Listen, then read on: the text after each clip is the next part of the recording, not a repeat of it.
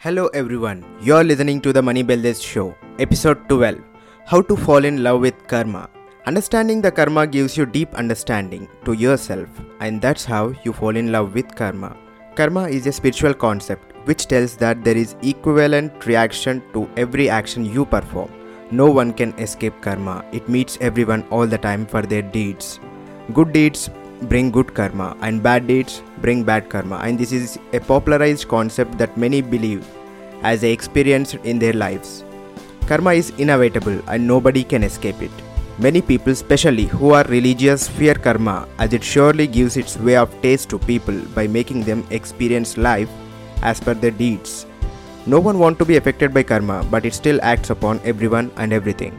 Karma balances everything and everyone on this little planet. It's the duty of karma to put things in position and control, and therefore it does its duty all the time. Karma is like a boomerang. It comes back to you with the same force you threw it.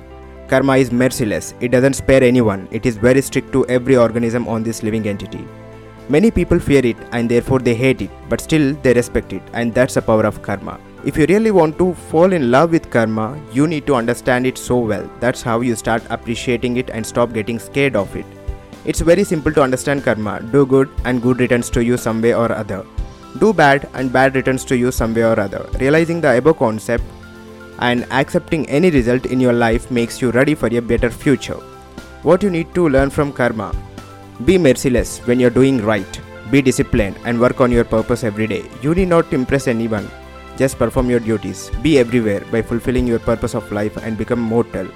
Once you understand and follow karma, you'll fall in love with it and never regret that pure unconditional love.